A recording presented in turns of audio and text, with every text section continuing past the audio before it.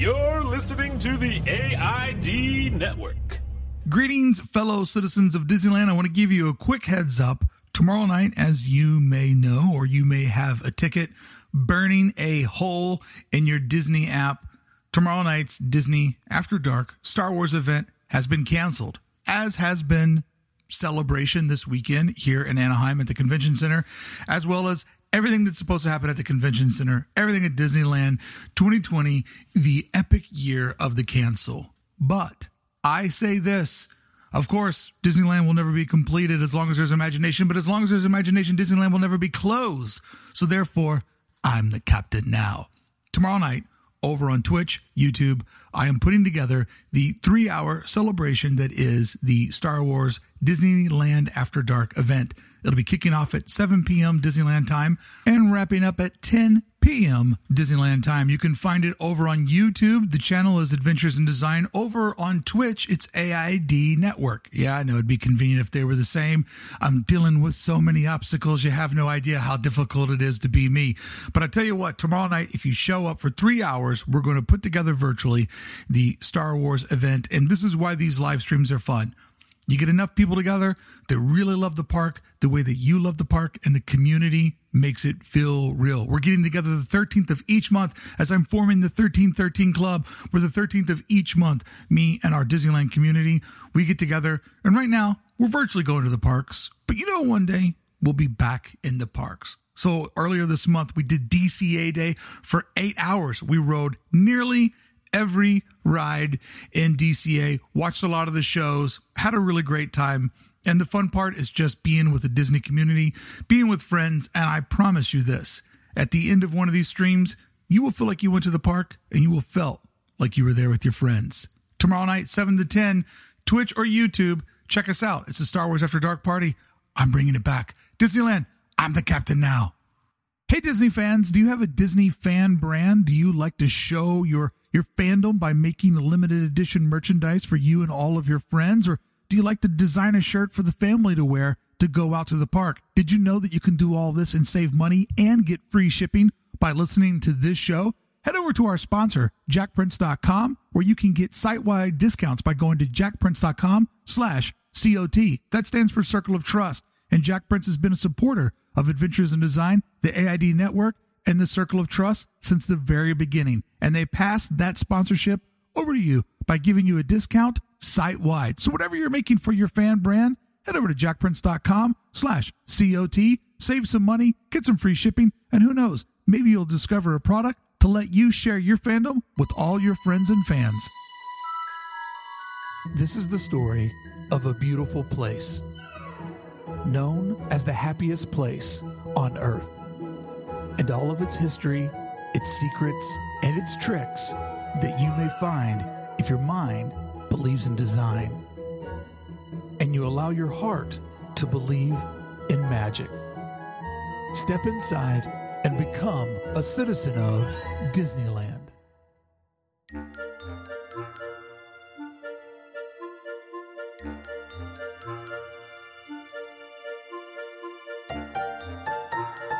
Greetings, fellow citizens of Disneyland. We go to the park because, sure, we like the attractions. And we go to the park because we like the merchandise. And when we're at the park, of course, we enjoy to eat the foods. But these little pieces of the puzzle are always somehow glued together by the land that they're in. The little chunk of Disneyland that is represented by an overall narrative, an overall theme, a signified architectural style that lets you know you're home and you're in one of your favorite neighborhoods of your hometown. Today on the show, Philander Butler joins me and we break down a list of 20 things that makes the perfect land at Disneyland. As you know, Philander Butler is a VIP tour guide for Disneyland. I am a Disneyland superfan aficionado. By the way, they are really close to getting a restraining order on me because I say, Bricky, you love the park too much. Until them I say, I can never love it enough because it deserves all the love that it gets and so much more. So today, we put on our Imagineering hats, we look at the past of Disneyland, we look at the problems of the future, and we try to do creative problem solving. On each of us, what is our own unique 10 items that we think makes the perfect land at Disneyland? And no matter how perfect the Imagineers make it, it's not perfect, friend, until we go there together. What do you say you close your eyes, go into your imagination? It's time to take another lap around Walt's original Magic Kingdom. Disneyland for Designers, episode 34 with Philander Butler. What it takes to make a perfect land at Disneyland.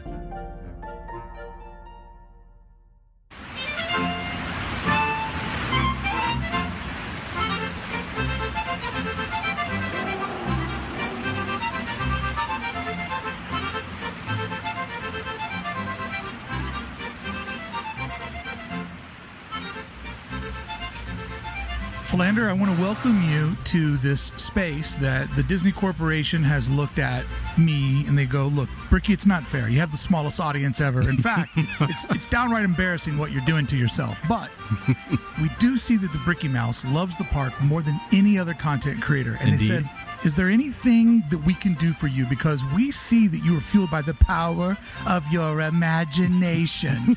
And I said, well, I could use a studio. And so they said, we got a full basketball court we're not using in the top of Matterhorn Mountain. So we are now recording the show from the top of Matterhorn Mountain in the new Disneyland for Designers recording studio. I hope you guys enjoy the way that it sounds up here. I think it's pretty nice being up here. It's great being up here. The only bad thing is I haven't told you this yet. The only way down is Tinkerbell style. Oh, boy. So, Philander, here we go. So today we're going to be talking about what makes the perfect land. And I am so excited to have this conversation with you because I think you and I have a shared bond that a lot of the listeners have picked up on, and a lot of people are thinking this way and they enjoy it, that, you know, the attraction is just a part of the day. But the real experience is the park itself.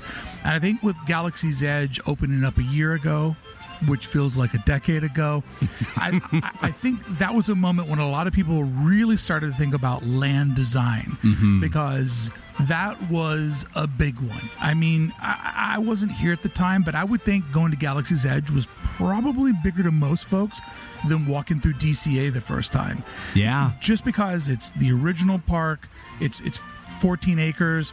It had to fit in a tight thumbprint. You know what I mean? Like it wasn't like they had unlimited land. They had a parking garage behind them, Toontown on one side, the Critter Country on the other, a river. I mean, they were boxed in. And so I think a lot of people really started thinking about land design last year when they got to go into Galaxy's Edge. And there was a big debate. Does this feel like Disney? Does it not? Yes. Is it too removed? Is it not a part of everything? And to what I say is the land, in my honest opinion, is actually too successful for most people to understand. That's pretty fair. Yeah. It's interesting to see people when they look at Disney and the lands that are in like the park, they don't come that often, and definitely not in 14-acre size. So getting like Mickey's Toontown back in the 90s, it's such a small thumbprint, and I think it's when Cars Land was kind of the start, but I really do think you're right in Galaxy's Edge, where people are actually looking at what WDI can accomplish, you know, with a massive amount of space and an almost, you know, massive budget.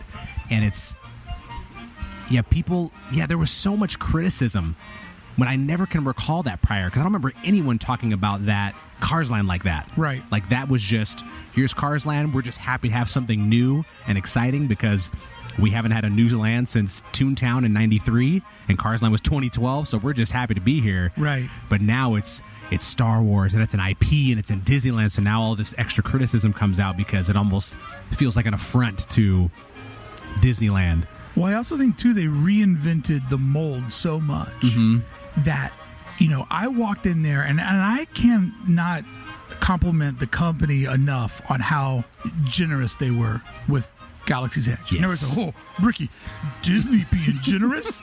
Are you insane on the COVID times? Well, let me explain it to you. They could have charged thousands of dollars for premium access before everybody else. We were all waiting for that to come through.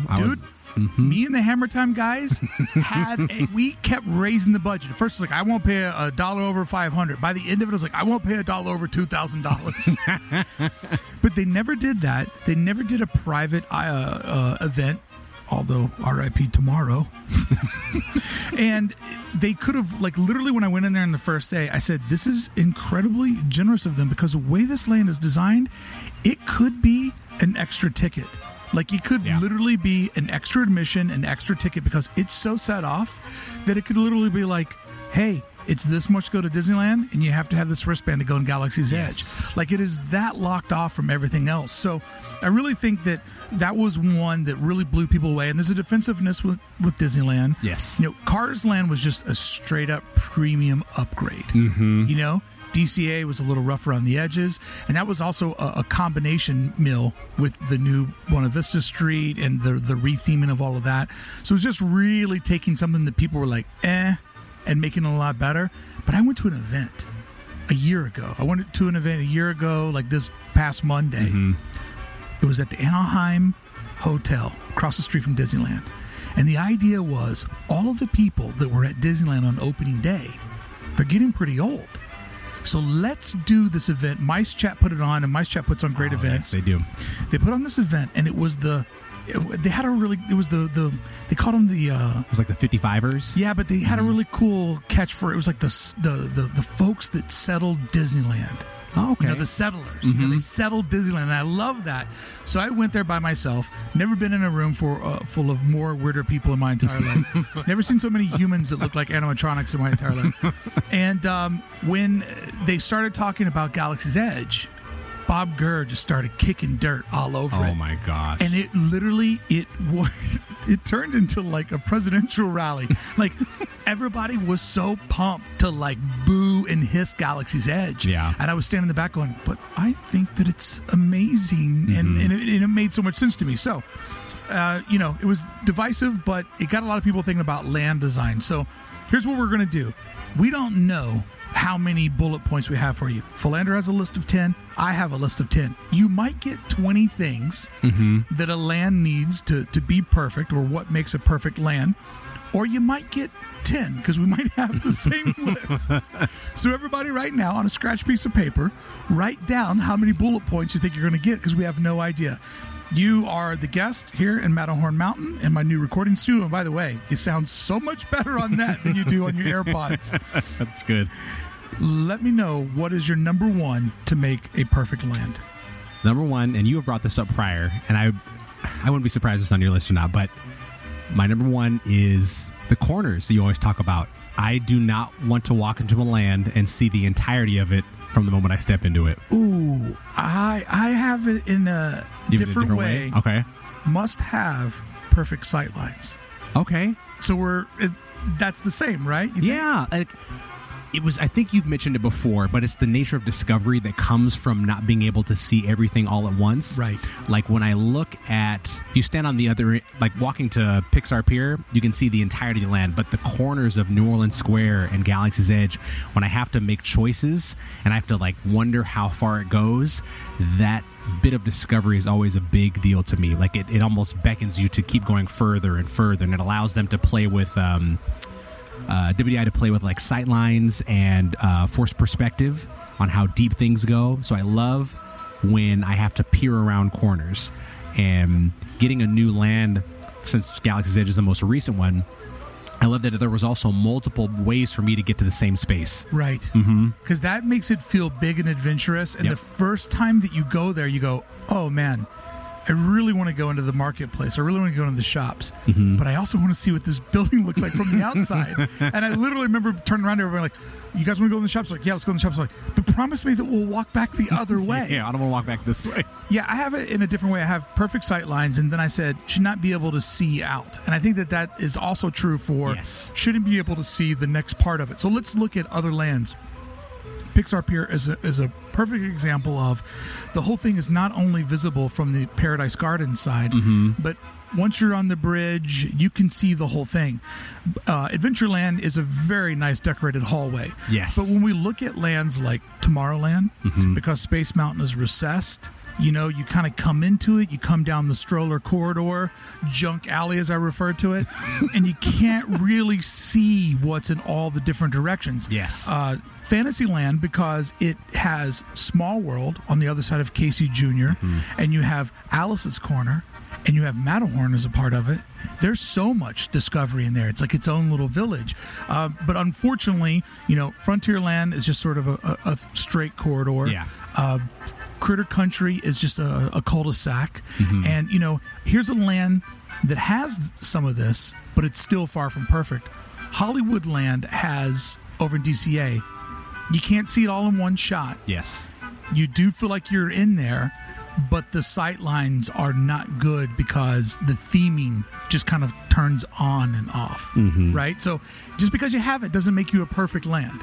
Yeah, it's like, I think we discussed before how if you look at the Hollywood Tower of Terror at Walt Disney World, how it's at the end of Sunset Boulevard. Yeah. And that is like, it was built for that corridor. Right. As opposed to having to make that right turn. While the sense of, well, I do get appreciation for that like turn and then, oh my gosh, you're staring up at, the Collector's Fortress. And it's like this awe-inspiring thing. I also love the sense of like dread and doom that comes from this creepy hotel all the way at the end of the street. So it's like you kind of play around with both of those. But I do have an appreciation for when you don't see it. It's almost like I would wish that if you were going to Guardians of the Galaxy, you couldn't see it at all, period. And then it almost like slaps you in the face when you make that right turn. Well, they did an amazing thing with Soarin'. It's so recessed down into the ground that if that thing was just sitting on flat Earth, it would be almost as tall as Guardians. Yes. Which blows your mind how big that building is. So the fact that they dug a basement, which, by the way, if you don't live in California, basements in California is a whole ordeal. But although I feel like pretty soon over on my live stream, I'll be discovering the unseen tunnels of Disneyland. Can't stop me. I think it was a friend who mentioned if you're standing outside of Soarin', you're about where your head is or where your body is about where the third row comes up to the screen. I tell you, if you get into the front row, and when you go vertical, if for whatever reason, if you ever get stuck in the far left or far right seat, if you look over your shoulder, you're like, we are high. Yeah. We're about like 60 feet in the air. And you don't realize that when you're in that beveled screen, but when you're on the corner, you're like, this is high. It's a pretty wild ride. So sight lines, a curve in the path, that level of adventure, absolutely agree with you. The first one I'm pulling off my list is it has to feel like a moment in time. It has to feel as if this land has a history before us. Yes. And a future after us. You know what I mean? Like, it can't be a display. It has to feel lived in. It has to have that patina. And really, almost every land really has that in Disneyland proper, except for Tomorrowland. And that one you have to almost say it's a scratch because it's in such disarray of, every piece is from a different chapter of its 65-year history. But if you go to any of the other lands, and, let's remove the Small World Mall Promenade area because it's essentially just a big park for one attraction. But if you go to any of the other lands, and I'm also going to take Toontown off the list, and I'll tell you later on why I don't count that, because Toontown kind of breaks one of my land rules. But, actually, you know what? I'll say it now. Toontown breaks a rule of mine. I should feel like I'm walking into a world, not onto a set. Yes. Does that make sense? That does make sense. And Toontown feels like you're stepping into a cartoon. And it's cute. It has adventure, like the little area where the jail is and all the pranks are. Such a great place. I wish you could have seen my dad's face when I said, hey, let's go in the store. It's awesome. Do you mind getting the door? I got a drink in my hand. And he opened up the door that electrocutes you. Oh, God. The power plant one? He about had a heart attack. He's like, you wise ass. I got him so good. So I was like, please don't let a kid run up there and do it before this. Yeah. And I'm ripping a big drink. I'm like, Dad, let's go in the store. It's got some awesome stuff. I got to buy something for Beth. And it was on Father's Day. And I'm like, do you mind getting the door? And he opened up. But I really feel like there needs to be a feeling of there's a history there. And Frontierland has that, of course. Yes. Adventureland has that. I mean, a lot of people don't look at the wall across from the Jungle Cruise. No. But it's really, really good. And it's the first like that. That wall is the blueprint for New Orleans Square, which is the model for Galaxy's Edge. Yes. Like, that's the hop, skip, and a jump how we got there. So I really feel like that's an important part of it. And I think when you go to other entertainment-based amusement parks, they try to make movie sets. Yes, that is true. And a land is different than a movie set. Because you can have characters and you have cast members who play a part in this land where you imagine that they are doing things and existing within this land before you've gotten there. So there needs to be that history. And I'm really curious about how that will play with Avengers Campus, because that's kind of taking a little bit of both. Because you've got this like futuristic side of the Avengers where there's a lot of steel, and a lot of silvers. And then you have the area where, with the Spider-Man attraction, where it's Tony is taking one of his father's old warehouses and like almost repurposing that old warehouse to fit where Peter's going to have this adventure. Right. So you kind of have to add the look of this building existing back in, like, you can imagine, I think it was the 60s or so, or earlier than that if you count Captain America's time period, but that it has that old distressed look along with the way Tony, you can imagine, has retrofitted it for the future. Yeah, and I love that we're kind of slipping into another one of mine, if you don't mind. Because it really it comes up to this one. I feel like a land needs to feel uniquely Disneyland, right?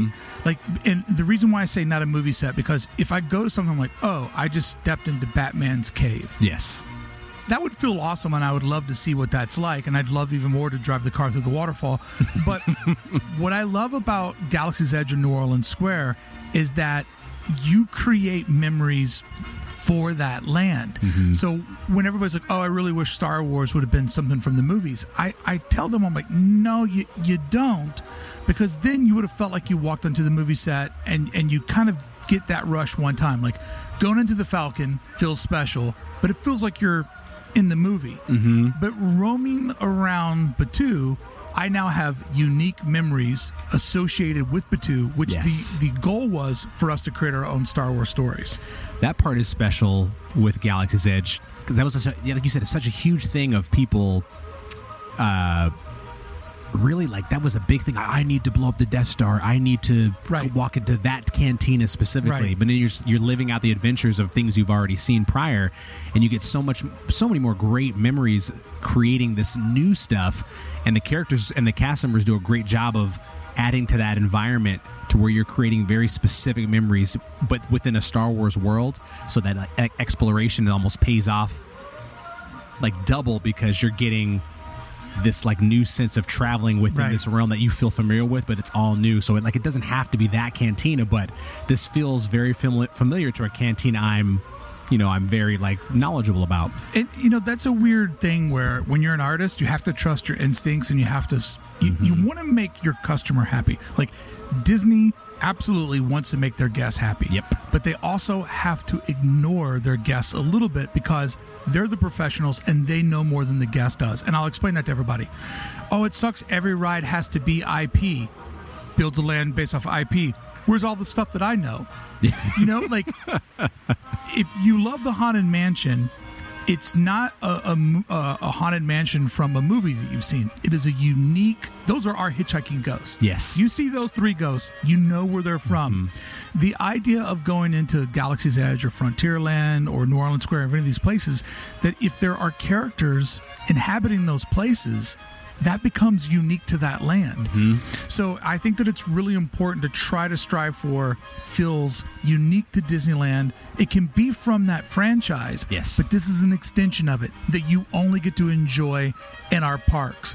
Because if you build a set, you go there once, you get your pick in the spot you dreamed of going, and now the adventure is dead. Because you know exactly what happens in that room. That room's history is already recorded in a movie that you love. You give somebody that's something open-ended, it's now up to you how many times you go there and what you experience. Open the gates, I'm ready to go back. Ready. What do you? Oh yeah, I was born ready. What do you got next on your list, sir? So bouncing off of the one you have, I love when lands create a story that the guest can get involved in. So I guess a good one is, if we're not counting Galaxy's Edge, would be Avengers Campus, where you're going to, the guest has a purpose in the land. So while it is lovely, you can say, to walk around a European village or walk through adventure, I love when there's a very specific need for the guests to be there, like attractions that involve them. Not necessarily like Buzz Lightyear Astro Blasters, where you're actively participating, but we are going to the fortress because we want to see what Tavon has as far as a collection. While we're in there, right, we get recruited by Rocket to assist. So isn't it weird? Every time we ride these rides, something happens, and we have, hey guys, this is what just happened. We need you to do this. But yeah, I love when there's a purpose, like they're giving you a reason. Like we're being recruited by the Resistance, so we're going into this space because we want to join up, and that lens with that. Now you have that emotional connection of why you're here. I think the fun thing I get.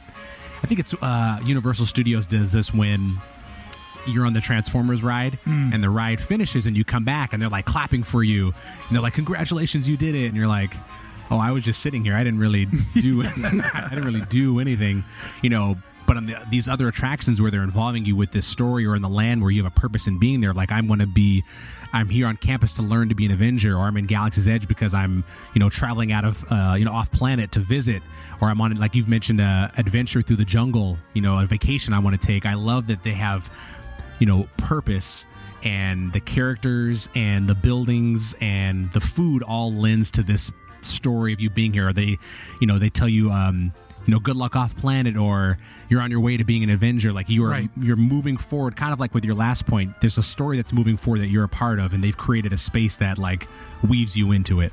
The workaround with Avengers Campus is really clever in that those movies are cinematic, big action, can skew to violence, even though it's superhero movies, so you don't really feel like anybody gets hurt. So the idea that it's a campus and we're getting recruited and training, that opens up so many storylines and really justifies about anything that they want to put in there, versus making a movie set where you go through and this wall turns over and this thing catches on fire. Like, it was a lot, I think it was very smart to skew in that direction and to not try to do what they had just done with Batuu and create a living environment. Yeah, they could have just said, oh, you're going to the Avengers Campus to visit them. It's like, no, we want you to actually join us or help us with becoming an Avenger, with being a part of these missions. And that adds that extra level of emotion to you, because I think when we watch Marvel movies, you know, you're either the person that's, if you're in a Marvel movie, you're either the person running away from getting blown up by a building, like just a random person, right? Or you're actually a hero or a villain. You know, the regular folk, you could say, in Avengers movies don't really have stakes in it. They're just kind of, so of course it's cool to watch Spider-Man, but how much cooler is it to web sling with him? Right. And to get put in a position where you're recruited to help. Because I have a feeling on that attraction, something goes wrong and now we have to do our part. Next on my list, I think that a land, to be a good land, to be fully fleshed out, it needs to have more than one attraction. Yes. And preferably, it's one of mine. More, is it? Yeah. And preferably more than one signature attraction. And I got two examples for you. Frontierland ultimately just feels like something we're passing through because it only has Big Thunder Mountain, which technically feels like it's on the backside of the land, right? Yeah. Like there's the theming kind of stops, then you're over in Big Thunder territory. So in a way, Big Thunder kind of feels like its own thing.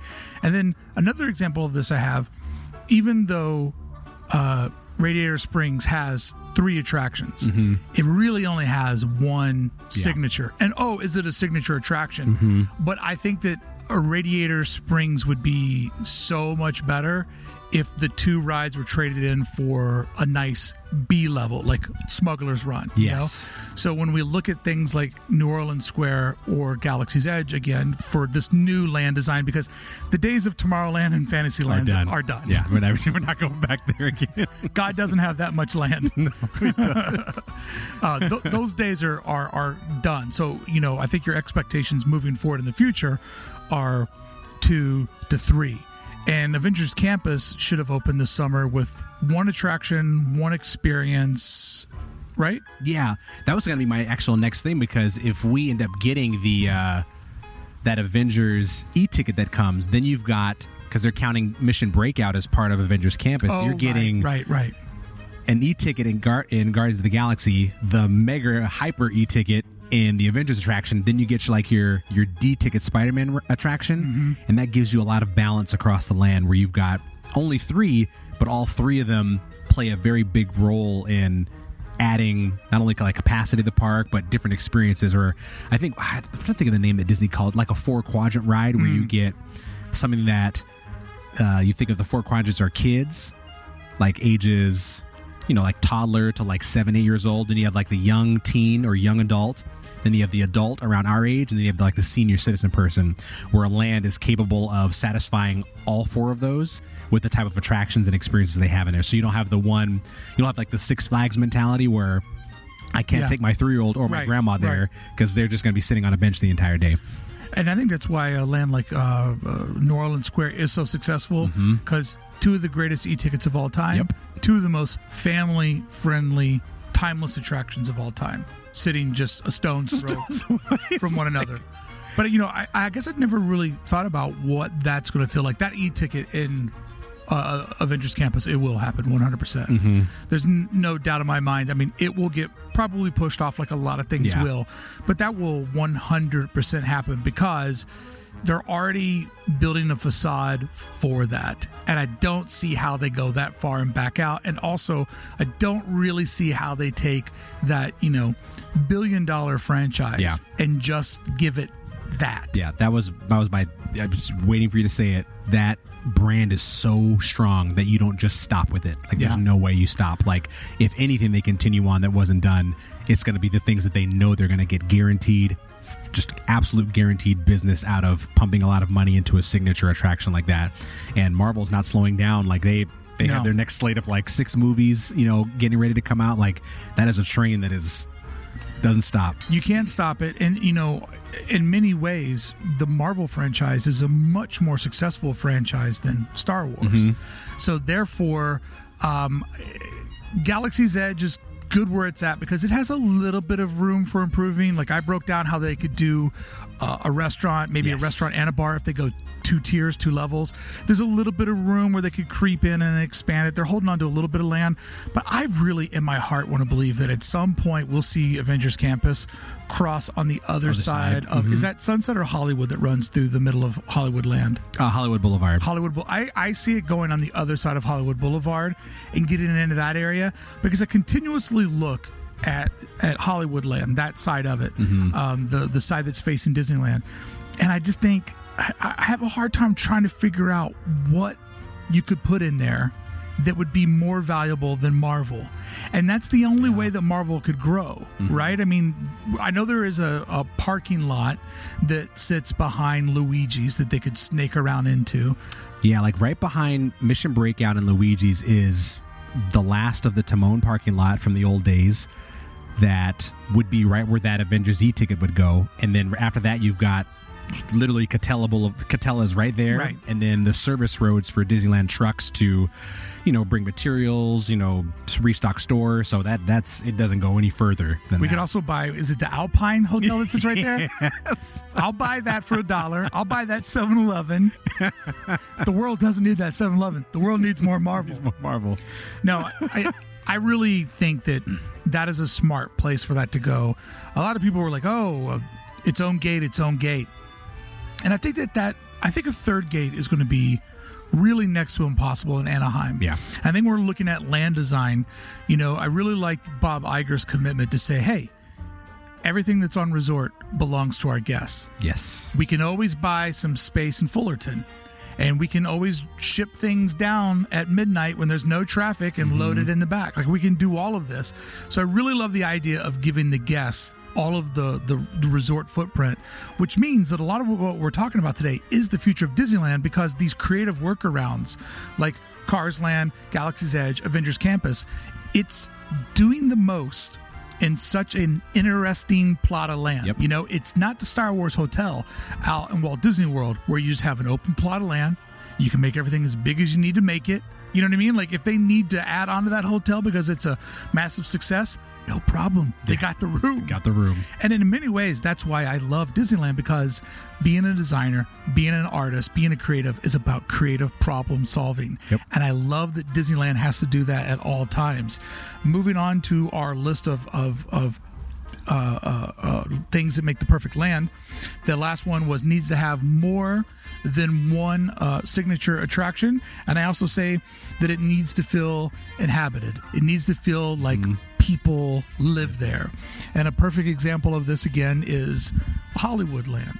You know, it has some storefronts and it has some buildings, but it never really convinces you that there's like something happening top level above you. Yeah. Whereas Adventureland, and it's a shame that Disney doesn't do this, it wouldn't take much for there just to be people that are just coming and going from Frontierland or Adventureland and New Orleans Square to just add that level of making it feel real. Yes. But I don't really see how you could ever make Hollywoodland feel real and also not feel cheesy at the same time. So when I think about needs to feel inhabited, let's look at Fantasyland 55 versus Fantasyland 83. And making it look like a European village, a Bavarian cream village, I think is the proper term. I love that. Big old roof full of cream.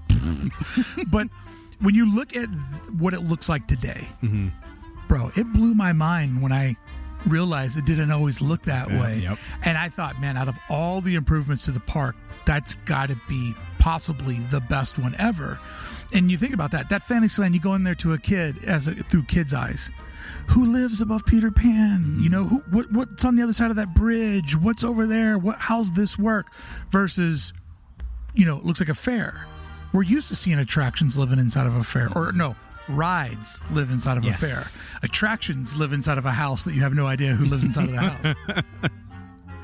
Yeah, they do a good job with Fantasyland, and it's one of those things where you think everyone likes to talk about how great Disneyland was, you know, back beforehand, but you're like, well, these are really great improvements that have come after Walt's time, right? That add to that, and that would have been a thing he would have been probably truly amazed at, to see this like really like specific working village that has, you know, the costumes kind of go along with that, and the like brickwork, you know, the cobblestone, like it feels like really really lived in. So amazing. And the way that all the roofs have that like bevel in them, like they look like villagers built them, not modern architects in California. You know, and I love the idea, and Disney does this better than anybody. I love that every, say, 6 to 10 feet there's another fold. Yes. Right? Like they take a straight line and they basically make it like an accordion.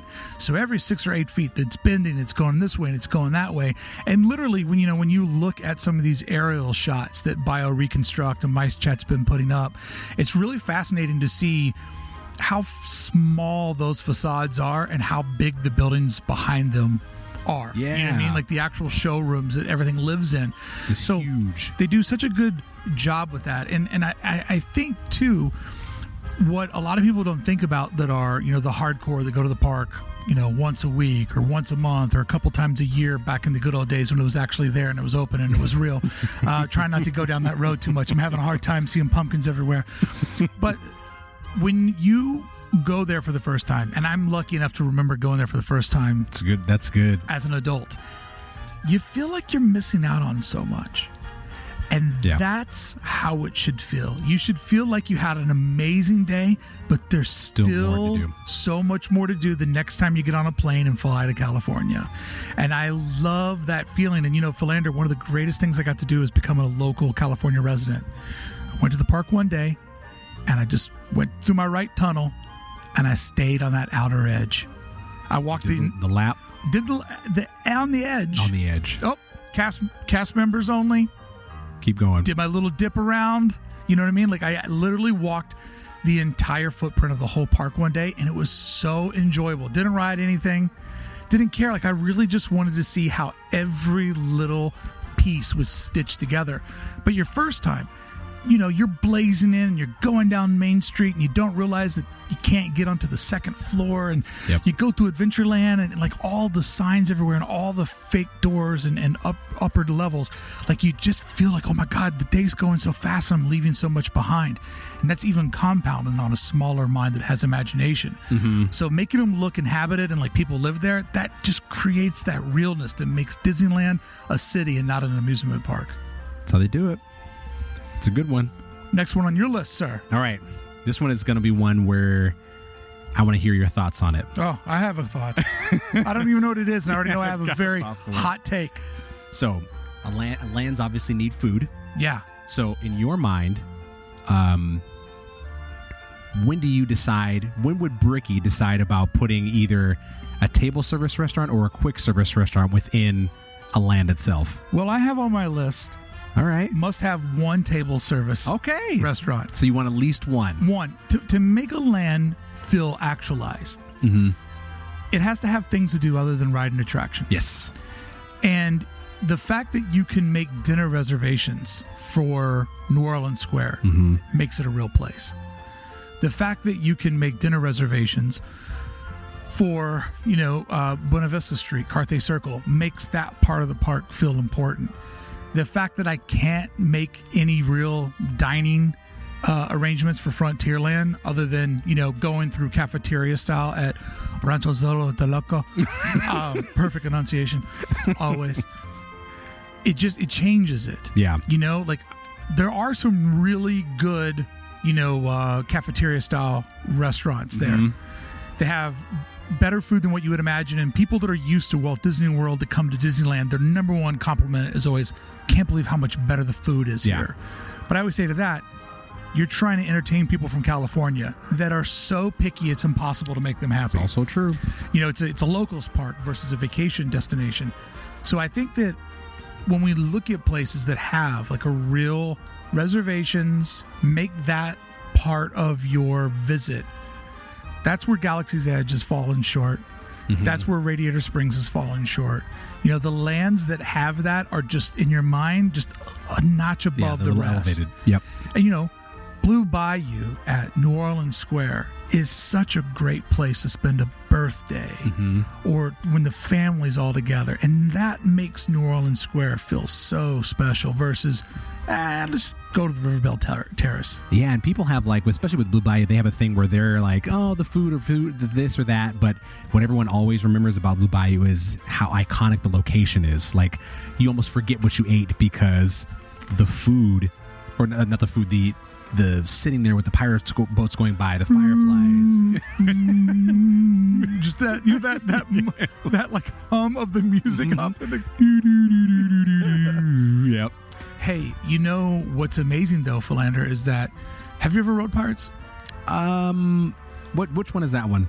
That's the one with the ghosts. Oh, that's right. Okay, I got that. I've read How that many one. times do you think you've rode Pirates? Oh my god. Okay, so you can imagine. Let's have say you hit 1,000 times. It has to have been.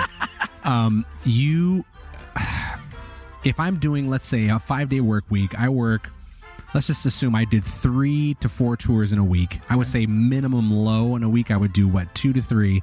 Pirates is almost an every time attraction. Like, people will do it every time. So you could say I would, on average, ride it 2 to 3 times a week for the past 9 years, I guess. I'm telling you, man. I have interviewed TV executives. I've interviewed people that have made amazing movies. You're the only guy who has a job. I go, I take that job. I'll take that job right now. I take that job. And I think that's I don't mean to tell you that I'd throw you out the top of Matterhorn recording studio. Keep the vest up here for But, you. hey, you might want to stay clipped in, bud, because you could go out that Just in window case. real quick. You could go out the non-Tinkerbell side real quick.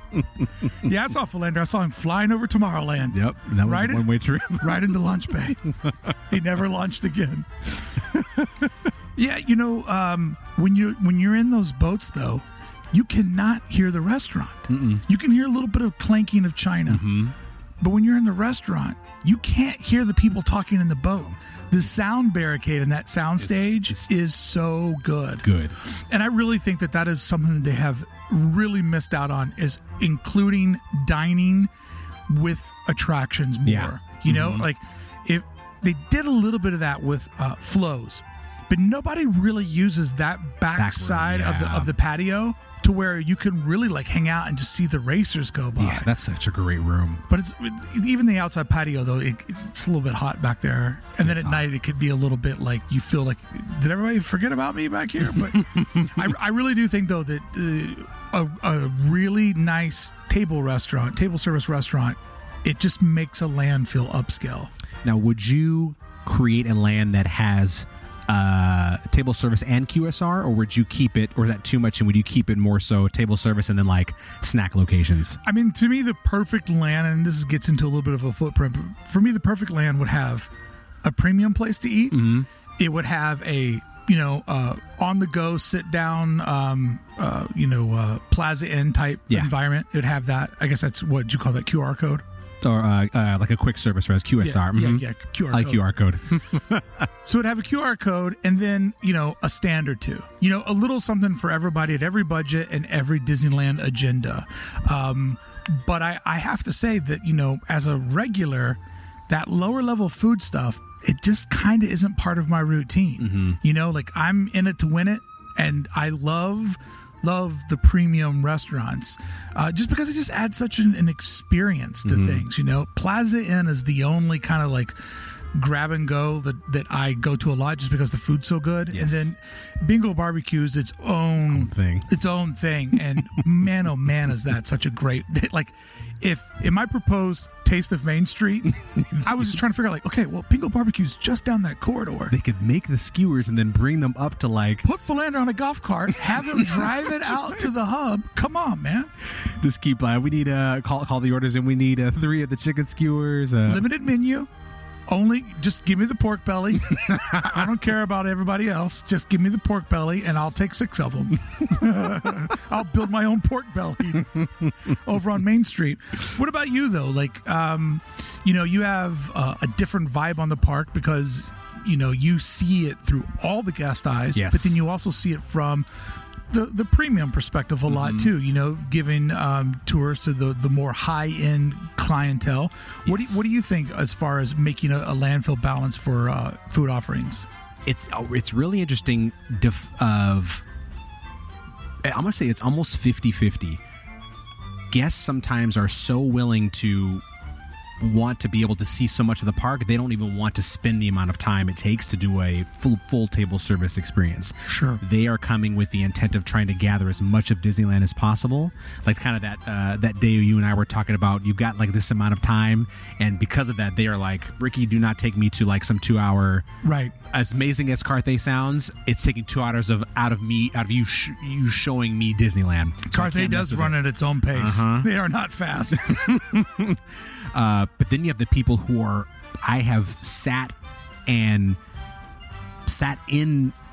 a restaurant with them for like 3 hours, and they're totally cool with it. Like they are just, this is legitimately what they wanted, and they don't mind the fact that, essentially the clock is still running with me, and they're like, this is what we want to do. We want to have this really nice because that's what they're used to. It's almost straight down the middle. Yeah. And I've had the people that are also so into trying to crush as many things as possible with me that they've only stopped for the pretzel, the corn dog, and just keep it pushing. Just doing street food the whole day to keep rolling. Going. Just making sure I eat so I don't fall over mentality. I mean, I understand, when people are with you, the meter's running. And it just depends on how, where you're at and what your goals are, I guess.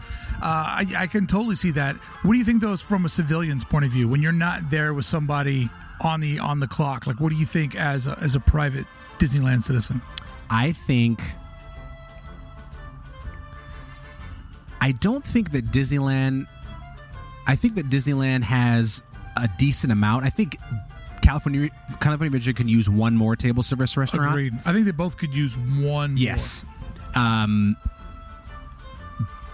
I like that. I think I really agree with you about that experience that comes with it, where there's something that's, you could go to Disneyland tons of times but have never eaten in a table service location. It's like another experience, and then you get even more theming and like attention to detail in those spaces, as Imagineering has created all this stuff around you as you sit to eat, that you can, the stories that Carthay will tell, or how great it is to be sitting inside. Like, you sit in these restaurants so long that you forget that you're in a theme park, because they've done such an incredible job of creating an environment around you they've cut out that outside noise. Like, I think in Carthay, unless a parade goes by, you flat out forget. Yeah, you don't really know that you're there, but I do love some people that you're working, or some people that are working there will say, hey, there's something happening, do you want to go out on the decks? But they don't always offer that. And I've been there before, and I'm like, there's a parade outside and I can't see it. And then there's other times when they're like, the woman's literally like, the parade, and I'm like, already gone. There's just like 2 little smoke clouds, and Beth's like, yep, that's my husband. He's there. Oh no, he's gone. But when I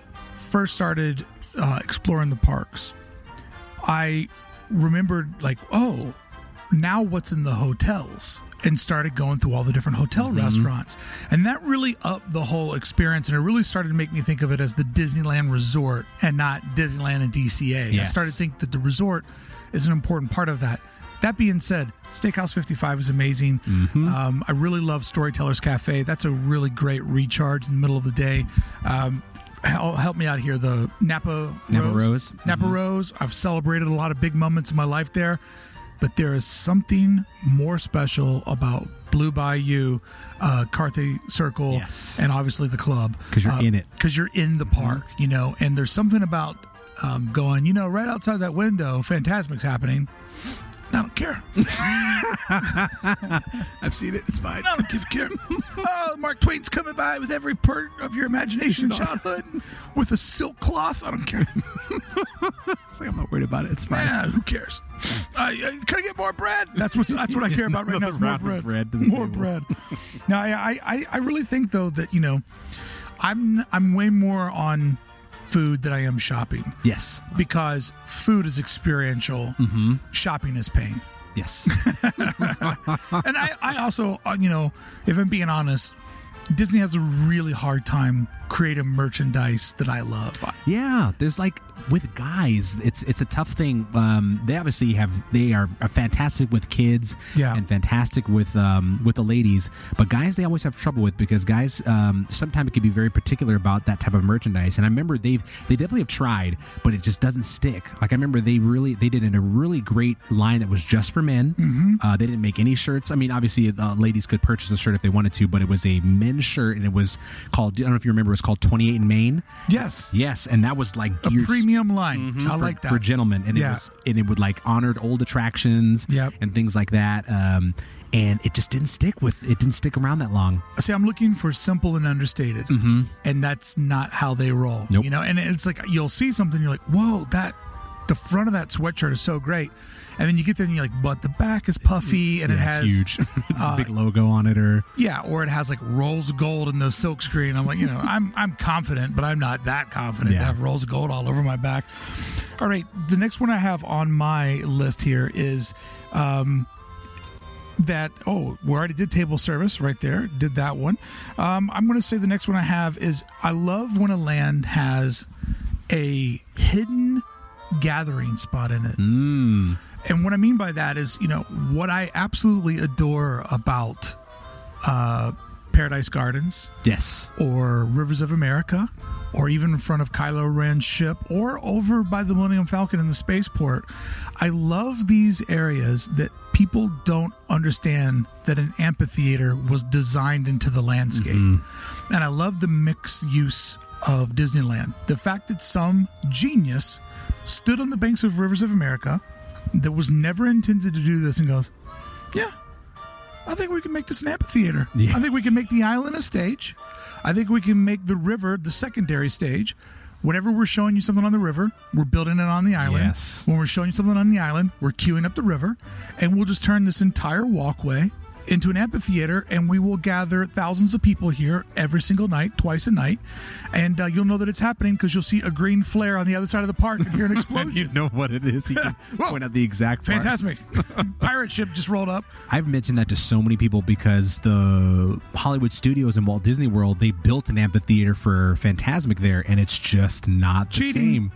It's not the same. To know that all of that stuff is hidden in the ground all day long, and you can, and it's what you've mentioned time and time again about the use of space and creating an entirely staged environment. And they let you play on that island prior. Like, you could almost imagine, we use this island just for shows now, so you're not allowed to go on anymore. And it would make sense. The fact that every day you see Metallica's road crew.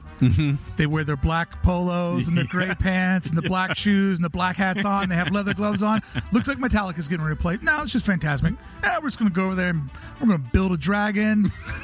We're going to set dress 2 boats that you rode on all day. All day long. The fact that Fantasmic happens in an area that it was never designed for, that is the genius of Disneyland, and that is what makes me love it. And I love taking people to the park and just standing right there in the main bend of the river and say, you're standing in the amphitheater. Here, and here, speakers are going to come out. A cast member is going to hop on and ride up to do their part of the sound mix.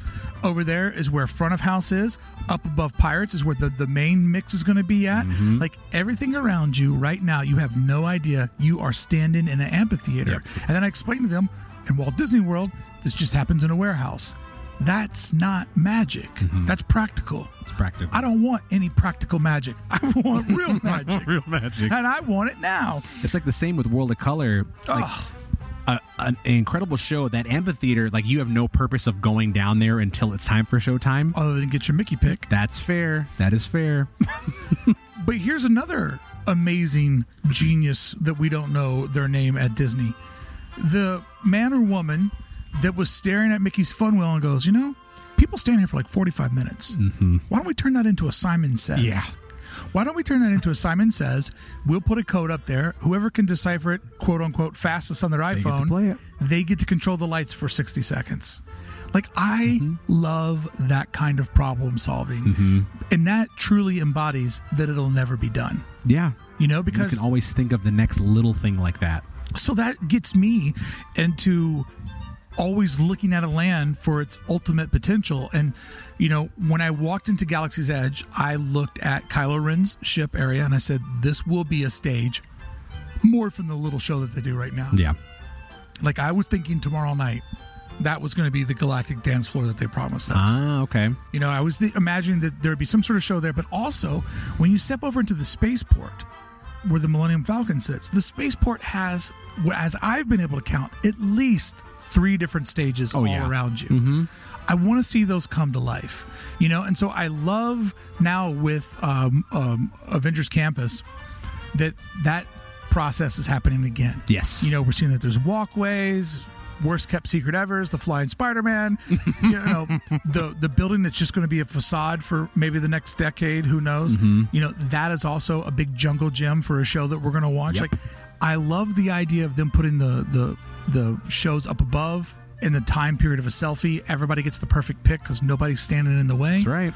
So I really think to make a perfect land, it has to have show designed into it. Even if it's something as simple as where Route 66 and Cross Street meet. And, you know, remember when DJ used to come up there? That's right. Dude, the chicks love DJ.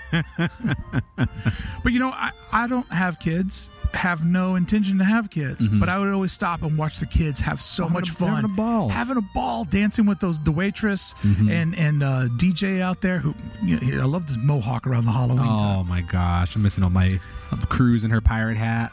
So I really love the parade route is unassuming. You know what I mean? It's that moment also too that the parade comes and then it just goes. Yep.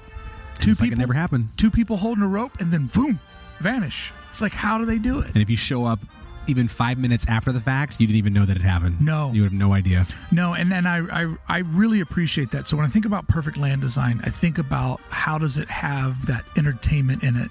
And all the best lands really do have that type of thing, except for some of the older ones because they're just working on a different timepiece.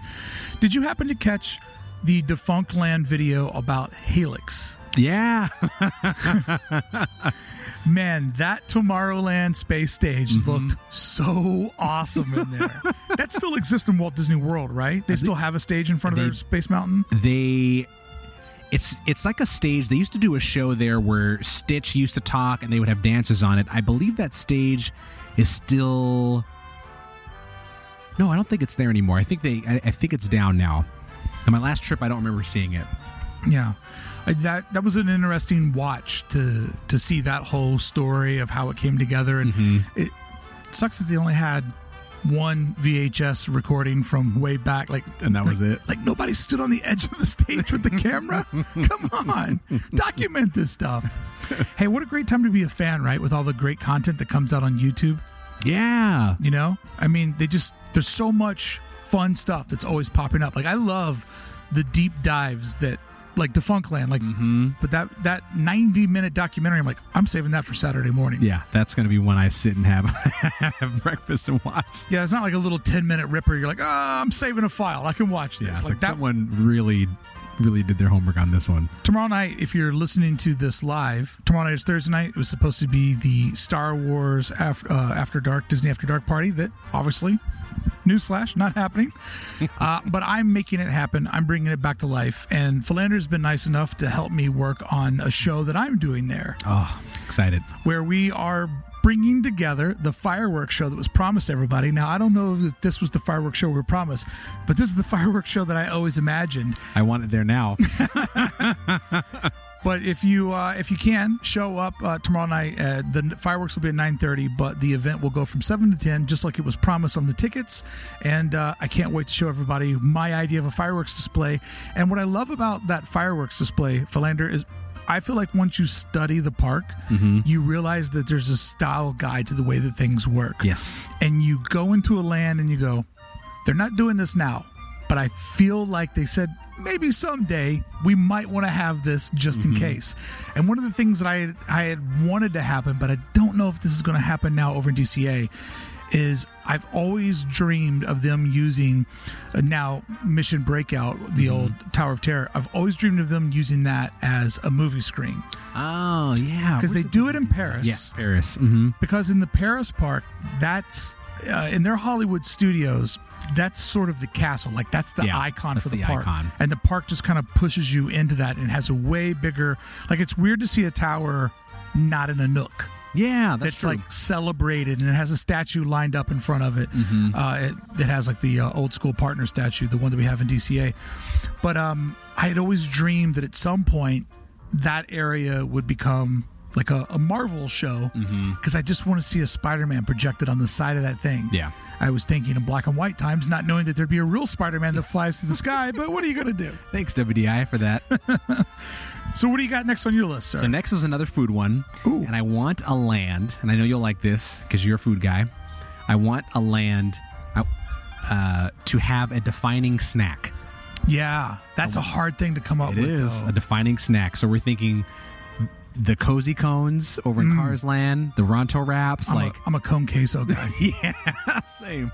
It's like a defining snack. The beignets of New Orleans Square, like a defining thing that you know that you can just like only get there, that has something to do with the land. Because of course you get beignets in New Orleans Square. You know, the cone shaped food over in the Cozy Cone, the space meat. You know, from hey, the Ronto Wrap's great. Oh, it's fantastic. I know they wanted the blue milk to be like the that hook, one. but it's the Ronto Wrap. It's the big win for that land. I remember when we were training for that and they showed us, they were talking about what it is. I remember looking at it and actively recalling when I first bit into it, like I did not think that this would taste this good looking from the picture that they showed me and like the ingredients and what they were going to put in it.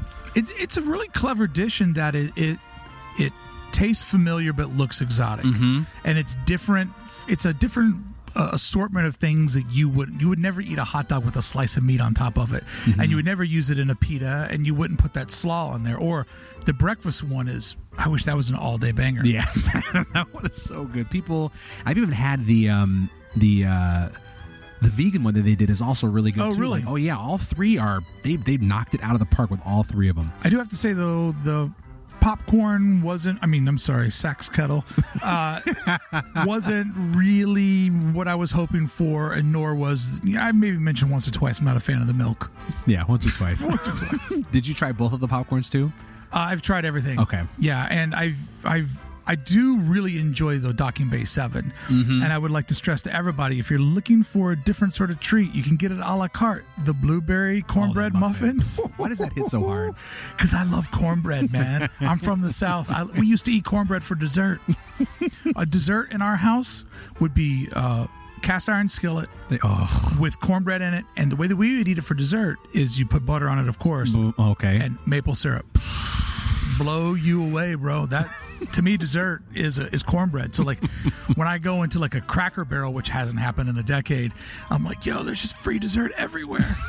Just keep bringing me more free dessert. Yeah, defining snack is kind of a big one for me, because it adds that, like you've been mentioning, the other experience to the land. Like, oh my God, you have to have this. It's only here. Right. You've got to have this. And I'm interested in what it will be for Avengers Campus, because they've released images of what the food will be, but I'm wondering what that thing will be, because they're talking about I know everyone's excited for the oddities of like the Chicken sandwich as big as your face. Yeah, the Pim's Test Kitchen food. That's either really tiny or huge. Yeah, and it's fun like in a gimmick way of like this gigantic sandwich. But I'm wondering what's the thing that will pop that you're going to hear everybody talking about. You have to get this thing when you go over there, and it'll only be there. Jack Jack Num Nums. That's another one that is, never ride the coaster, always get the treat. And you're waiting for your family, and you're like, I'm smelling this. As soon as Beth is out of my sight, I'm num-numbing. And if I feel like I got a good time, I might rip a second one. And I always buy one with a little milk. Like you can't do a warm chocolate chip cookie without milk. That's a sin. Did the, forgive me for not knowing the name, did the adorable Snowman Frosted Treats, has that become a thing? Has that really caught on? Because you know what? Every time I've walked past it, it's either been like a non-ice cream vibe in my mind or a line too long. I still have not partaked in that. It is hit. I think so many haven't tried it, which is one of those things where, it's so popular, or it's not popular, no one goes, and it's like this incredibly popular thing. I think it's popular, but I can't think if it's one defining thing that's popular there, because they sell more than just the like specialty one where it's the yellow with the blue, where it's like the lemon with the blue slush on the bottom. Yeah, I think people are just there for ice cream as opposed to all lining up for that one. While the Jack Jack cookie line, while they have other cookies there, you know which one everyone is in line for. Oh, for sure. Nobody gets the bag of apples. No. Bing Bong has those emotional shakes in there. Or they're slushies, I guess. Yeah, they have like the unique ones that have like the candy in them, or like the nerds. Well, and they're so committed to it that it doesn't ever really tell you what the real flavors are. And I look at it all the time. I'm like, that's trying to figure it out. That's wild. I mean, it's just like, it's called a unicorn. All right. And the food looks like it belongs there also. Yeah. Because you bring up Bengal barbecues. Of course, someone will be walking around in a jungle area with some meat on a stick. Yeah, like a little cut of meat that was just cooked on an open flame, It's pure Adventureland. So a defining snack for me is a big one. As we're getting towards the end of our list, one of the things that I love is kinetic energy. Oh. And, yes.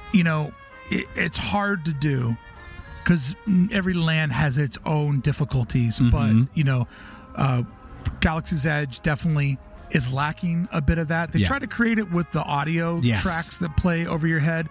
I mean, that does work a bit, but Tomorrowland, that's perfect kinetic energy. The layering that they have over in Tomorrowland is genius. Is really, really great. And you don't always get that. And even though in many ways Pixar Pier is not successful as a land, that whole area does have a ton of kinetic energy. Yeah, it has such a good appeal to it. Whether you're on the bridge, whether you're in Paradise Gardens, like whichever side of that circle that you're on is really great. And I tell you, a really special part of the park too is the secondary bridge that takes you over to the Pacific Wharf. Yes. That is a really nice little vibe there. And the fact that they did 2 bridges in one spot is crazy. You can hear we're getting a little bit of heat from the top of Matterhorn Mountain. They're looking for Bricky. Well, somebody just took their mask off in downtown Disney. Oh, they put it on. They put it back on. The siren stopped. We're safe now. We're safe. Yeah, I feel like kinetic energy is one of those things that it's hard to shoot for because, if your land is too isolated from the rest of the park, how do you create that? Toontown doesn't have it either, with it being its own little enclave. Or R.I.P. Jolly Trolley. Did that ever really work? Is that just a dream? So it did work. But the land is such a small space that because remember they used to have 2 trolleys running there, and it's such a tightly compacted area that it just didn't work properly. Like people were constantly in the way. It's almost like you imagine. That's weird. People just walk wherever they want at Disneyland. Said the guy on Main Street. Just jamming that horn. The other one. Oh, that's pretty good. I love that horn so much. The Ooga horn? The Ooga horn. It's on the omnibus. Yeah. You nailed it. Love that horn. And that's the fire truck one. Yep. God, I miss that. I'm telling you, man. Main Street in general, right? We've talked too much, so much about Main Street. God. If you and I were Transformers, that's what we would turn into, the omnibus, and I'd be the little redneck convertible. Worst Transformers ever. Just like jalopy instead. Yeah, man. You know, the kinetic energy, though, it's like not every land has a way to make that happen. And Toontown doesn't have that. And it makes sense that trolley wouldn't work because it's a nice idea on paper going straight through the middle of it. Like that zooming back and forth. But, man, that's the place where kids get to rip. Yeah. And that's going right through the middle of it. What do you think about the third attraction that was canceled from Galaxy's Edge, where you would get to take the tour on the bantha, the creature? Bantha, yeah, that one. Even now, I'm trying to. When people bring that up, I wonder, with the layout of the land as it is, where it would have how they would have had that set up with a queue and whatnot. But that, I think, would have solved a part of the kinetic energy where you've got this thing that's moving throughout the space, and it's not something as dynamic as a ship or an attraction that has like it's a vehicle. But I think seeing creatures and things moving would have helped out with that a lot, because if you're trying to create an environment where it feels alive and busy, like I always love that how busy Adventureland feels all the time, because it's small, also like adds to the land itself, because you imagine this like jungle marketplace to always be teeming with people all the time. And the amount of people in there almost like add to that, because it shouldn't look vacant, because the places like that never do. Well, that and the Bermuda Triangle is in front of Indiana Jones. Favorite spot.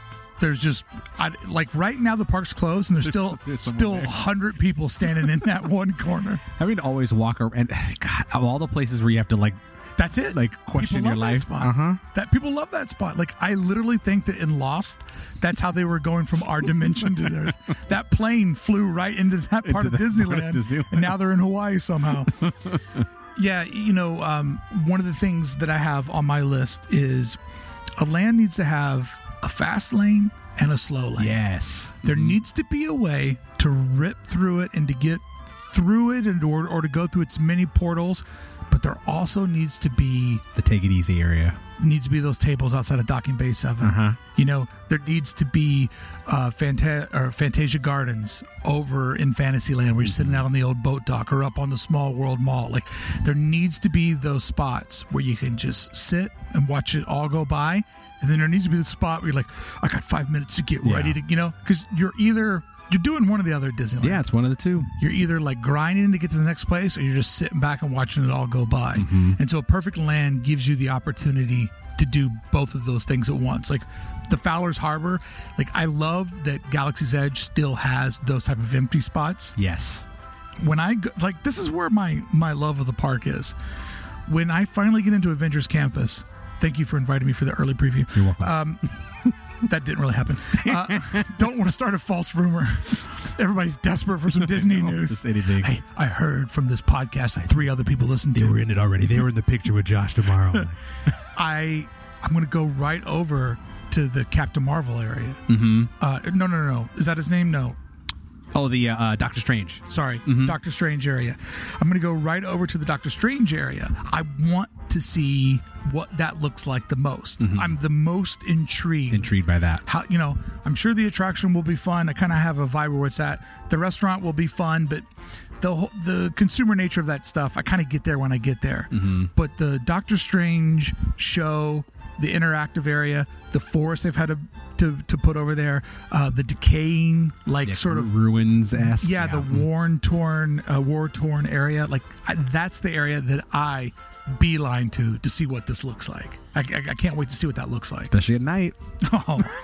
Your favorite time with that dusk. I'm going to just be over there doing these circle motions, seeing if I can open up a portal. Oh no, I ended up in front of Indiana Jones. How did that happen? How did I get there? What else you got on your list, sir? All right, so this is another good question for you. So we, of course, as you've mentioned many times before, Disneyland is a business. Yes. And this business needs to make money to create these dreams. Walt has been quoted many times saying that. What do you do for the gift shop?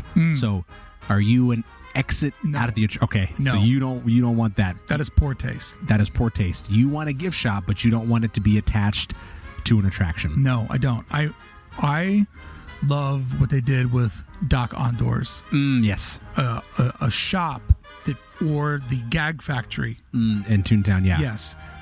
Or, you know, you don't have to go through it, but the Jared Marioma shop outside of It's a Small World. Oh my God, I'm going to call it that from now on. That tent, the Jared tent. I swear, if they were going to bulldoze that thing, he would chain himself to a column. He's like, you will not. No, not my royalties. Whatever you do, don't take my royalties. I like those type of shopping experiences. Yeah. I also enjoy the shops, the style of Frontierland and Adventureland. Mm-hmm. You know, those two shops, how you can kind of go in and you pop out another land. Mm-hmm. I like when a store feels like real retail. Mm-hmm. I do not like being forced to go through a store. Like, one of the worst exits is Star Tours. Oh, to the point where George Lucas special. To the point where it makes me not want to ride the ride. And it's a ride that I love. Yeah. But I do not enjoy the load in and load out of Star Tours. I always get off of it in a high, and then that high is just smashed when you have I'm to, like, squeeze through everybody. Buddy, we only said one thing, but I want this and that. Like, oh, come on, buddy, just just get it. I know you're 8, but grow up. So, exit to the gift shop, I'm not a fan of. And I do like themed carts.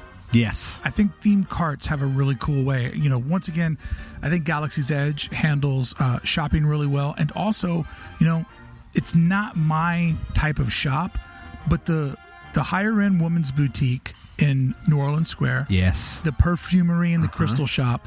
Those are very bizarre amusement park shops. Yep. I don't know what their bottom line is, but I love that they're there. They exist. Because they make it feel real. Mm-hmm. And, brother, that's everything that they did over in Galaxy's Edge. Like, Galaxy's Edge is such a cover band of New Orleans Square that it's not even funny.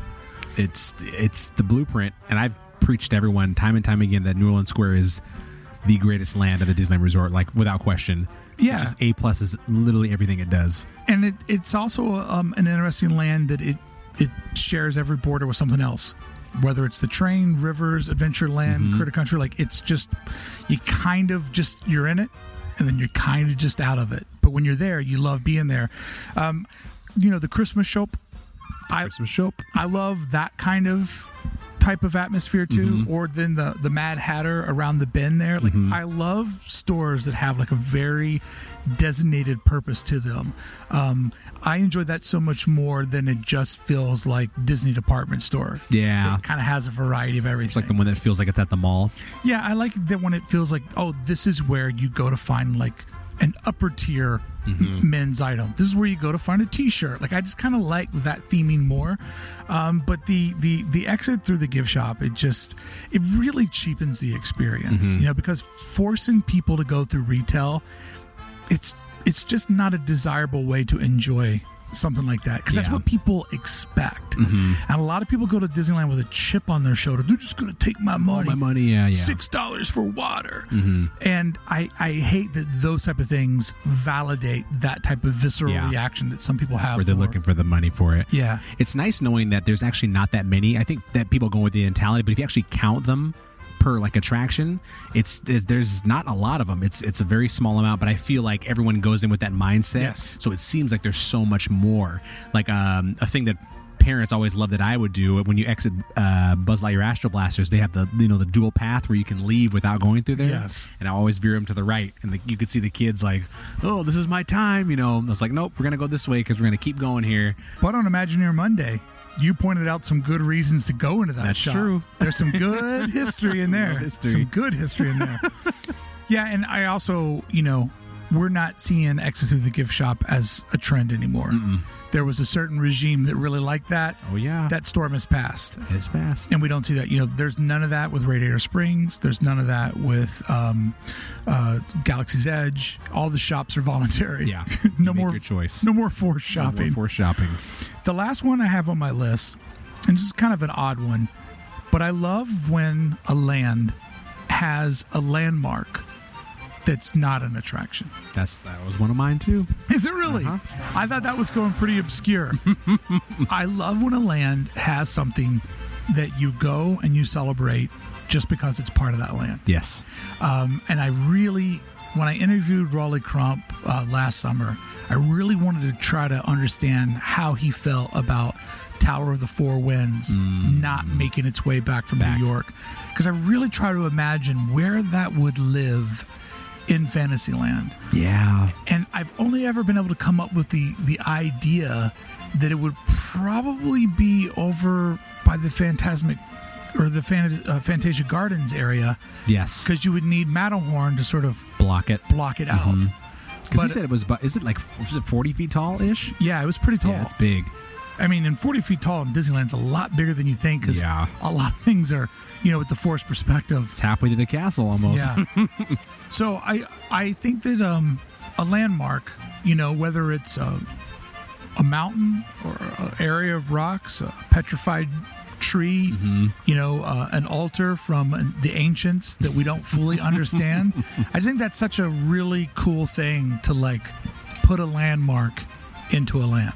Yeah, it's like that defined. So not even necessarily like a weenie, like the castle, the Millennium Falcon, but just like another like focal point, a strong focal point that almost like beckons you further for you to like go and see. And I like your way of kind of describing it not being an attraction, like it's something that becomes more even than what necessarily Imagineering intended to be. Right.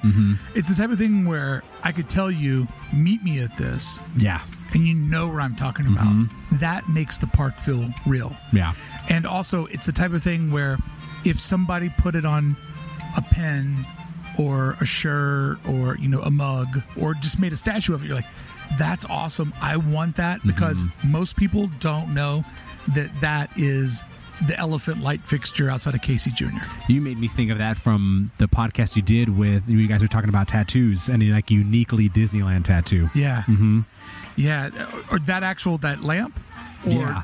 the stack of elephants. Yeah, like something that would be like only someone that really knew Disneyland would get it, as opposed to like just like, oh, here's the Cheshire Cat on my arm. Right. But now it's going to be like, oh, this is this very specific spire, or this is like this little corner. Right. That really makes it to where it is like only like someone who's been a lot and really knows the park would actually get it. It's almost like that like inner club of Disneyland fans will be like, oh, I know what that is. Have I showed you my back piece? You have not. It's the brick pattern wall. Really? No. Could you see that? Could you imagine? Now, if you notice, these bricks on this set of love handles, these are different than the bricks on these love handles. Could you imagine? Worst back piece ever. So you want me to do your whole back in bricks, but you need 4 different types of bricks. Like, yeah, that's going to take a few sessions. And don't forget, I need a water fountain in the middle. No, I know it's those type of landmarks that make it feel real, and then you can tell somebody, meet me there or go there, and it's that type of thing that you see it and you know exactly where that's at. Like the fountain in Magnolia Park that sits between the Haunted Mansion and where Pirate's at. I just love that thing. And I looked forever to try to figure out what its history was, what its resource was. And those are just the type of things that are just special to me, because I can be like, meet me at the fountain. And if it's a true Disneylander, you can say, meet me at Magnolia Fountain. And I don't even have to tell you in New Orleans Square. Yeah. And you're just going to be sitting there like, where are we going, Bricky? Let's rip. I love those spots.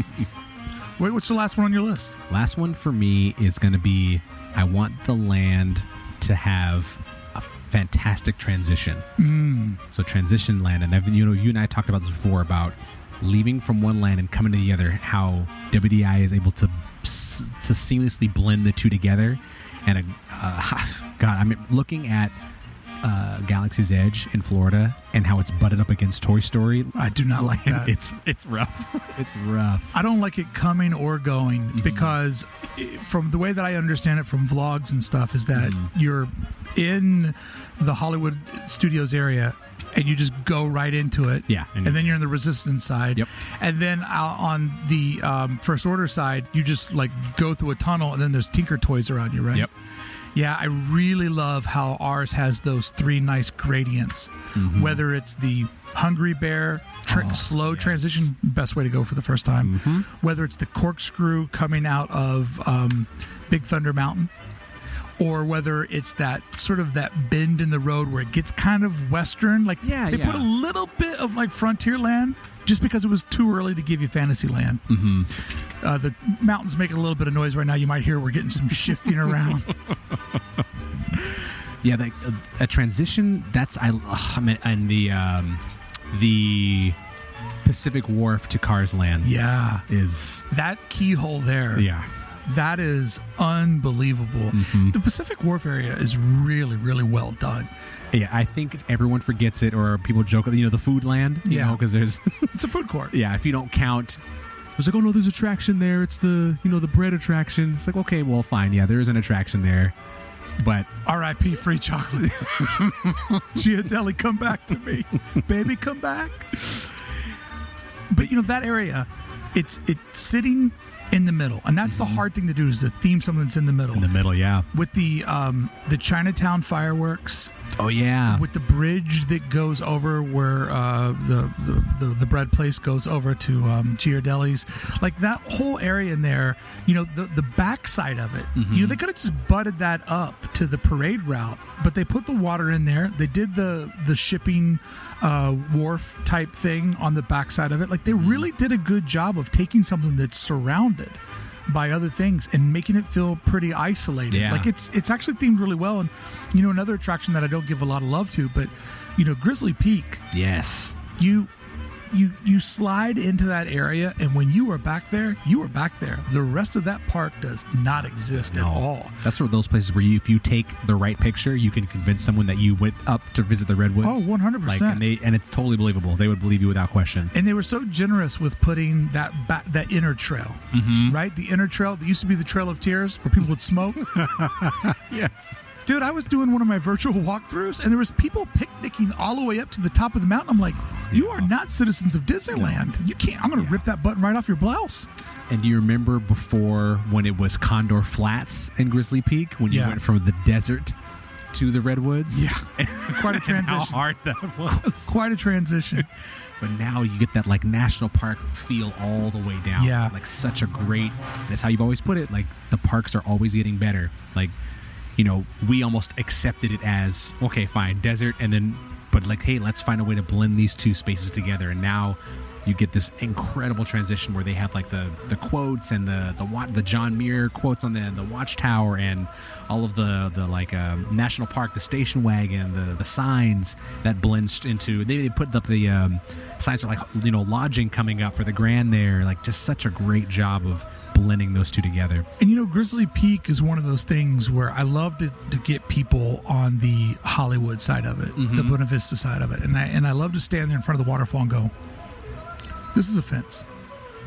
A lot of parks would put up a fence. Yeah. Or there would be a building that you're walking by that they'd maybe put some signs on in a mural, but it would basically be like that aluminum, type steel type, low cost building you walk past. Disneyland builds this rock wall. And this wall is so important because it creates the discovery for the pier area. Yes. If this isn't here, if this is a low-sitting building, we could see the fun wheel from here. Yeah, you see it from the front of the park. That would absolutely ruin the entire park. Now that I think about it, that's actually a really well-designed land. Two big attractions. One attraction could use some theming, but it's separated from everything else. It transitions well. Smoke Jumpers is not a bad establishment. Yeah, it's services that grab and go, burgers, fries, It's got the old Fuddruckers style, grab your own toppings. And a really good transitional scene from there is San Francisco Street. What in the hell happens in San Francisco Street? Do you know what's happening in those buildings? I don't know. I know there's a restroom and I know there's a shop. I don't know what's happening in the middle there. I need one of those doors to be open one day. I do. I mean, if that's somebody's office, what a life. What a life to live. Where do you work? San Francisco Street. Where's that? It's outside of Paradise Gardens. And it's right off of Little Mermaids, Arizona Sea Adventure. If you go to a grizzly bear-shaped mountain, you've gone a little bit too far. Just backtrack. That's like the ladies that are above the Opera House. It's like the... where people answer the phones for Disneyland are up there, and you just can't tell when you're looking down there. It's done so well, but utilizing all that space, and so I work above the the old mill in Disneyland. I work up there.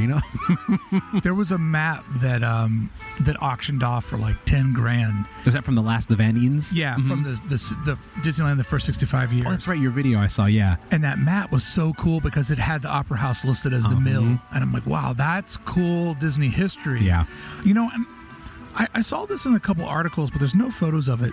They said that they built a majority of Chicken of the Sea. Is that the name of the the pirate ship. Mm-hmm. Yeah, they said they built a majority of that behind the mill, and then they transferred it over there with a crane. That's impressive. If that's true, that means that there was a pirate ship flying through Disneyland at one moment. I want to believe that so much. That's like, I remember Disneyland made a big deal when they have to lift, WDI has to do maintenance or work on some of the audio-animatronic elephants in Jungle Cruise, and some of them have to be like lifted out of there because they can't do work on them there, so they will lift. You have an elephant actively flying over Disneyland also. Somebody one day was driving to work like early in the morning, and they put up this on Instagram, and I got tagged on it, and I laughed so hard. It was like, Sleeping Beauty's castle just passed me on the way to work today, and it was a couple of the top turrets that had been repaired off-site, and they were driving them back. Like, anybody who lives there goes, yeah, that's the top of the castle. Just going down harbor. Dude, those old photos of a pickup truck with all the Jungle Cruise animals in the back, or like the pirates characters, or the Mark Twain going down the 5. Like, those photos are so classic. Classic. Kids in an old station wagon being like, "There's a truck full of pirates going down the 5." Going by. And I love how you look at it now. Like, if you're driving now and you saw that same thing happen, because they wouldn't have it in an open truck now, but how much more like eye-opening that is. Oh. Because I can imagine a kid not even knowing what it's for, because the attraction hasn't even been either announced or they don't know about it. But now you see, these actively recognizable pirates that you're going by, and you're like, oh my, that's, and you're recognizing the actual characters that you've seen hundreds of times. Yeah, like if they were redoing something like that and it was just going down, like, those are the Hitchhiking Ghosts. Those are, I mean, I would be full autopilot video in the whole thing, like completely the car over. Like, you take care of this. So there's Hondo. He's going down the street. He's brokering a deal. He's probably trying to negotiate for feet for Ariel, because he's also that guy too. I love that guy's both the smallest animatronic and one of the tallest, all in one. Well, Philander, I think that we brought up a lot of valid points for what makes a good land, and I'm really interested to see the park at the 100-year mark. I mean, I'm really interested to just see it open again. Period. Yes. I could stop the sentence there, but I really do feel like the evolution of Disneyland is going to be so intriguing, because the problem solving is only going to get harder. Yep. Which makes me believe that the detailing and the design is only going to get better. Because they have really lived up to all of these opportunities to say, okay, this wasn't meant to be this way, but we can make something great with this. Yeah. So when I look at Galaxy's Edge, Rivers of America, Cars Land, how Avengers Campus is fitting in Bugs Land. That was such a small pass through it. I can't believe kids love playing underneath a sticky Band-Aid in a water fountain. Like, a Band-Aid in a water fountain is your worst nightmare. And kids are like, yeah, let's rip over by the do it. Although, R.I.P. Choo Choo Train. Rest in peace, Heimlich. I love the Heimlich maneuver so much. But the idea that they're fitting such a huge property into such a tight area, surrounded on all 4 corners, I cannot wait to see the full evolution of that land. Like, my heart has to say that this is like beta. Yes. And that it's going to grow much more beyond that, because that is, I mean, that's more money now than Pixar and Star Wars. I mean, that is the biggest franchise. I don't care about your kid with a lightning bolt on his forehead. This is the biggest one. Yeah, 23 movies and counting, and just billions of dollars. And in its 10-year run of the first 20-something movies, it's become already a multi-generational experience. Yep. And short. That doesn't go away. Well, Philander, we did it. I'm going to take this tape right now. We recorded this on a reel-to-reel. It's old-timey equipment up here in Matterhorn. I feel like like back in the day, Matterhorn. Yeah. I'm gonna take this reel-to-reel. I'm gonna package it up. I'm gonna send it up to Burbank, and we'll probably be building a land real soon after they hear all of our great ideas. Could you imagine you're listening to these two dummies? Dummies. Of course, we know all this. Yeah. This is 20 on 120 point plan that we have for every land that we build. Like the disciplines of Imagineering, laying it out. Wow, you guys are bright.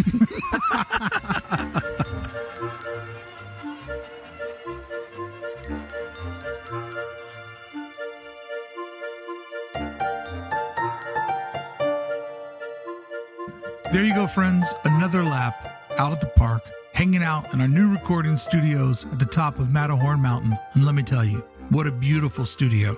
Full basketball court, full view, panoramic view of anywhere we need to look down on the resort. So if we can't remember something, we just peer out of one of our little looking holes and we can say, oh yeah, that's exactly where that's at. That's what I wanted to talk about. Hope you enjoyed today's episode. If you do, why don't you share it on social media, right? Let's let people know about all the fun we're having inside of our Disneyland community. And if you're looking to go to the park tomorrow night, celebrate some Star Wars, celebrate some Disneyland, and hang out with fellow folks that love it just like you do, make sure you head over to YouTube or Twitch at 7 p.m. tomorrow night, Disneyland time. The event will run for 3 hours. It is absolutely free, as it should be. And you can join me over at Twitch at AID Network or over on YouTube at Adventures in Design, putting up Disneyland content all the time over on our YouTube channel. So if you want to go over there and hang out and look at the park through the perspective that I have of loving it and loving it as a designer and as an artist and also as everything good that it represents in this world that could use something that represents good. All right, friends, Jared will be back next week. I'll see you then, unless I see you before that tomorrow night when we do Star Wars night. Friend, don't stop believing. The magic's everywhere. You just got to look for it.